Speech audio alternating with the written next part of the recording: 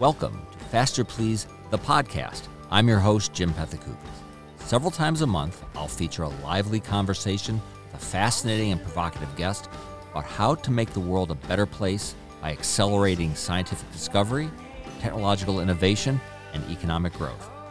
You're also going to want to check out my Faster Please newsletter here on Substack every Monday, Wednesday, and Friday for fresh essays, Q&As, and stories from around the internet and the world. When you think of the future of clean energy, wind and solar might be the first things that come to mind. But when the wind doesn't blow and the sun doesn't shine, the need for alternative sources of power becomes clear. From enhanced geothermal to nuclear fusion, up-and-coming advancements may deliver a future of abundant clean energy. One of the most ambitious ideas is space-based solar, orbiting solar panels of a sort that can beam energy to the Earth from space. Is this a viable energy solution or just a sci-fi pipe dream? To find out more, I'm joined by Ali Hajimiri. Ali is the Brennan Professor of Electrical Engineering and Medical Engineering at the California Institute of Technology, as well as co-director of the Space-Based Solar Power Project at Caltech. Ali, welcome to the podcast. Thank you. Good to be here. Space-based solar, as I understand it, putting solar panels essentially in space, seems like a beautiful, elegant solution. Why is it a good idea? What problem is it solving? Right. Great question. The primary problem that it solves is essentially being able to get around the day and night, the cycles of the weather and all those things, that the cloudy day and all those things, and having dispatchable power where you need, when you need, and as much as you need. So an advantage over ground-based solar. Correct. And the other benefit of it is that essentially you can have these systems in space for a long time, and you can route it the way you want. You can actually distribute the power. You can break it up into smaller pieces. You can say, I want to send 20% to New York, 30% to LA, and 40% to, Seattle. Right. That sounds simple. Two questions pop in my mind. Would these panels be sometimes they would be in darkness. They would be on the night side of the Earth, right? So how would they work? So that's a good question. Depends on which orbit you put it in. If you put them on geosynchronous orbit, what happens is that, or something near geosynchronous, you are basically in the sun for most of the time, except for 20 minutes on the equinoxes. Most of the times you're not eclipsed because you're so far away that the shadow of Earth is so small. And because of the inclination of the Earth, because it has an angle, what happens is that you're only at the two equinoxes for 20 minutes on each one of those. But as it's transferring power down, it doesn't have to be directly over the sort of collection station, right? It can be at an angle. Doesn't. No, that's the beauty of it. It can actually, what it does, because it's a very large array, it redirects the energy. You can electronically steer it. It does not even a mechanical steering. So you can actually create a focal point of energy where your recovery of energy occurs. And you can move that very rapidly on the scales of nanoseconds, extremely fast. You can move it from one place to another. And when you collect it on Earth, and you can send the power anywhere, does that require brand new technology to distribute that power? Do we need superconducting, transmission lines? Is that basically using current technology? Right. What it does on the ground, we have what we call so-called the rectennas, which is basically rectifying antennas. It's a fancy word for that. This is another array of antennas that are very plain and very flat. I mean, if it were not radio, I would have had demonstrations of these things to show you how they look. But these are think about thin sheets of material, like printed circuit boards that go in your computers and things of that sort, that sit on the ground. They collect the energy and they convert it to a DC power. Then that's converted to AC. And then at that point, you can plug it in to connect to your network, essentially to your distribution line, the same power distribution line that you use. You can even envision putting this next to photovoltaic solar powers that are out there, or any other kind of power plant. It could be any kind of power plant. And you just connect to it and add and augment the power that you generate with these. So you can basically bolt this on to the existing power system? Yes. I mean, once you are on the ground station, once you get past the rectenna and the conversion to AC, then that's basically compatible with all the other AC network. Solar power is becoming cheaper, and the land area we would need to cover with solar panels to power the whole Earth is probably smaller than most people think. But traditional solar power relies on storage at night when the sun isn't shining. But what you're suggesting wouldn't be reliant on batteries, right? Exactly. So we would basically what we do, it allows you to, like I said, I mean, you can send the power where you need and at the time you need, and you can even break it up into different proportions. But the other thing that it does is that since you have it 24/7 pretty much, you don't need the storage, which is a big challenge. The other thing is that there are places that don't have the power infrastructure. And a good analogy to this is the cell phones and versus landline. 30 years ago, there were places in Africa that didn't have landline in sub-Saharan Africa. Today, there are the same places don't still have landline, but they have leapfrogged to cell phones. So there's good cell phone coverage. So this way you can actually get to places that don't have power. You can think about Arctic Circle. You can think about a lot of places, remote islands, things of that sort that may not have power infrastructure. And this way you can enable it when you need to have the power over there. This is not a new idea. It's an idea from about 80 years ago that you're attempting to turn into reality today. I wonder if you could spend a minute or two talking about what you're doing exactly. You're absolutely right. It is an idea that I think the earliest rendition of that I know is in a short story by Asimov, as many ideas are. What is different is that the technology didn't exist for doing these kind of things for space. There are several different things. I mean, it sounds like a good idea, but it's also a very challenging idea in many different ways. One is that when you put things in space, things are expensive. Putting things in space, you pay dollars per grams. I mean, so that's extremely expensive for things that you put in orbit. So one of the key parts of making this happen is to make it lightweight. The other thing is that these array elements, these making it with large arrays, were not very practical up until the point where we are in the integrated circuits, the same chips, the same things that go into our computers and phones. The same technology is now what we are using to make these incredibly large arrays that are very lightweight, because these are very small, lightweight. And then now on top of it, we are making them flexible, because the way to deploy something that's of that magnitude is we have to roll it and then deploy it, unroll it. So this, you can think about this like a sheet. These are like sails that you open up in space. Now, the technology to enable that, the integrated circuit, the packaging and all those things did not really exist up until recently. And that's why we came up with a new architecture for doing it that and allows us to do it. The original renditions of this idea, the thinking was that you have the solar panels, we aggregate all of the power, we have this giant dish antenna that points to Earth and then sends it. And in that case, you would be pointing to one direction and you couldn't move it around because it was mechanically pointed. And if you wanted to reorient it, you have to mechanically reorient that antenna and point it in a different direction. We are doing it all electronically. So we have this very thin, very flat sheet that transmits the energy.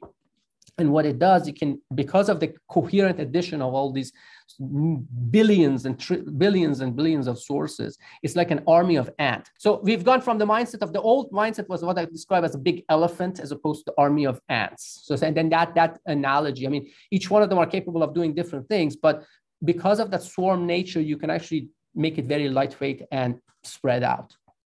Now, how old is the project that you're working on at Caltech? We've been working on this for close to 8 years now, 7-8 years actively. We've been working on it. The power transfer part of it, which is the part that I've been working on even before this project, which what led to this project, has been going on for more than that, for like 10, 12 years.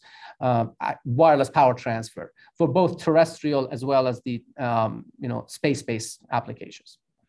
And the power is transferred, it's converted from sunlight into, is it lasers, microwaves? It's microwave. It's radio frequencies, essentially, microwaves. And then you transmit it and then you recover that on the ground. So whenever I hear about any space project, I always think, well, was this possible before SpaceX? And is the reason we're talking about it because of that decline in launch costs and perhaps continuing decline in launch costs? Does your project depend on that, or is it just a fantastic enabler? Yeah. Okay. So it's one of the, I would say, 4 or 5 enablers that kind of converge to make this become closer to something that can actually be done. Definitely, the SpaceX is a catalyst in that, creating this, I guess, lowering the barrier for space enterprises, right? Anything that you want to do, non-governmental stuff and all those things, smaller projects, SpaceX and alike. I mean, there are other places like Blue Origin, things of that. So people are trying to do that. They are trying to level the playing field so that more entrepreneurs can get into it. Now it can be in the academia, in the industry, or anywhere else. And that plays a role. And again, there are like all these other technologies and architectural changes that also enable it. So I would say that's definitely one of the 4 or 5 catalysts that had to come together to make this happen. I've seen a video of you describing how there are these small wafers that add up into bigger panels, which are then arranged into a giant array. Each one would be a sort of power plant in space. How big would those be? That's a good way to think about it, that each one of these power generator or power plants, you can think about them as an order of a kilometer by kilometer, or like about a mile by a mile. So that is like a square mile or square kilometer, something in that range. Depends on the orbit you choose and the size of the ground station. There's a little bit of a trade-off. You can make it larger in space, smaller on the ground, or smaller in space and larger on the ground. So there's that trade-off you can play with. But yeah, it's about, let's say, a square kilometer or square mile in space, each one of them. And how much power could that theoretically generate back on Earth? So somewhere between like several hundred megawatts to gigawatt, depending on the angles and things of that sort. So it's a substantial amount of power. I mean, it's not. How would that compare to something like a nuclear reactor, maybe? Well, I mean, it would be comparable, and it can be even higher than that in some cases, depending. And the other interesting thing about this, if I should say, kind of comparing to these other kind of generators, is that since this is a modular system, we have large. This is actually a formation flying of satellites that are about, like, each one of the modules is about like 20 to 60 meters, depending on different designs for different orbits, that are formation flying in close proximity to each other. And that means that if one of them fails, you can actually replace it without having to replace the whole thing. So it's very modular. You can actually have robustness because of that. Right. I mean, I recall, I think the Hubble Space Telescope, when they had to repair that, it was a pretty big deal. Yes. I mean, and I'd hate to think like it would be as involved with fixing each of these sorts of panels.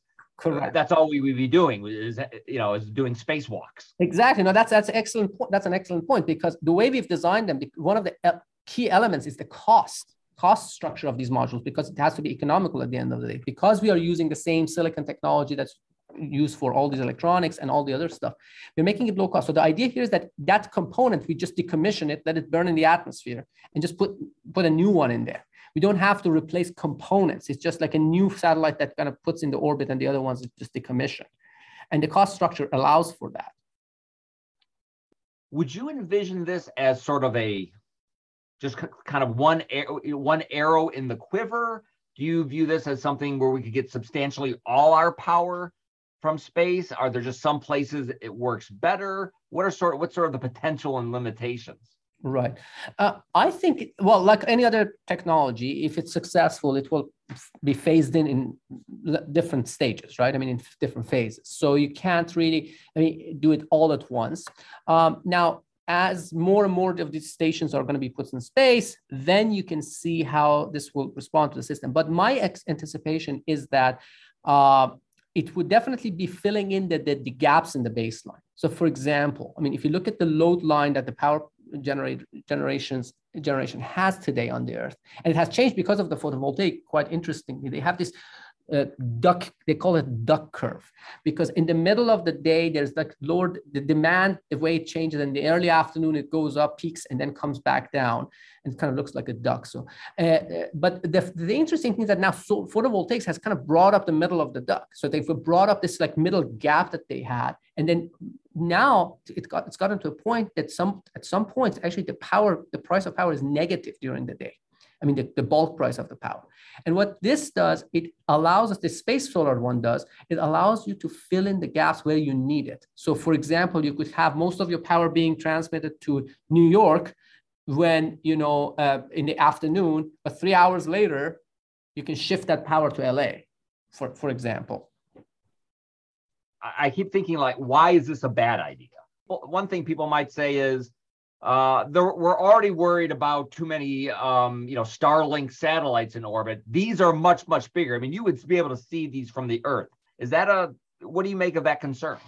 So there are different aspects to this. Is it mostly because of there are concerns about, for example, space junk and getting a crowd and all those things? So if that's the space junk concern, there's also just these sort of astronomical concerns? It'd be hard to do astronomy. It's more sort of the aesthetic concerns. Right. Well, the aesthetics aspect I can't talk to. I mean, I guess the beauty is in the eyes of the beholder. But the astronomy aspects, again, there are obviously going to be windows, and there are going to be just like the times that these systems pass overhead. But just to think about things, space, the area that is out there at 36,000 kilometers, which is the geosync, is the area, or that area is actually 36 times larger than the area of the entire surface of the planet. Just to see it. So to think about including that all of the water, all the oceans and everything. If you take that area, it's a much bigger sphere. So there's a lot more room, if anything, out there compared to other things that we make. So I'm not too concerned about that. There are also people who think about, is it going to cause interference and all those things? And those are the kind of things that we've learned how to deal with in radio systems. We have many different radio systems working concurrently and seamlessly, and we don't seem to have problems with that, like Wi-Fi and 5G and this and that, and your Bluetooth, and all of these things seem to be work together. And the main reason is that we've learned how to do it in that respect.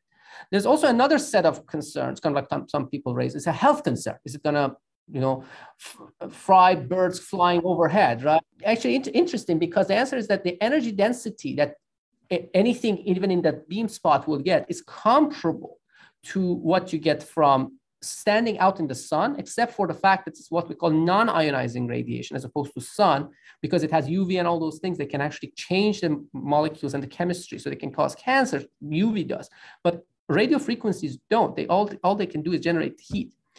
The benefit of this thing is that with that power level, you recover probably close to 3 to 3.5 times more than what you recover from photovoltaics, and you can have it during the day or night.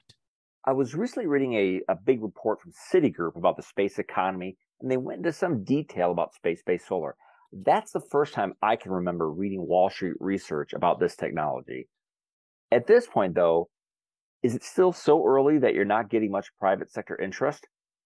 No, that's a great question. So first of all, I can tell you that there has been a tremendous amount of interest. I mean, especially recently, over the last couple of years, we've seen a lot more. And partly, I think, because of the fact that the technology, I mean, in the past, 10, 20 years ago, it was not really realistic because of the cost structure, the complexity of technologies and all those things. But now people are starting to see the pathway. So we've had a lot of interest from various places, and it's kind of growing exponentially in a way recently. So I'm anticipating to see a lot more of that investment.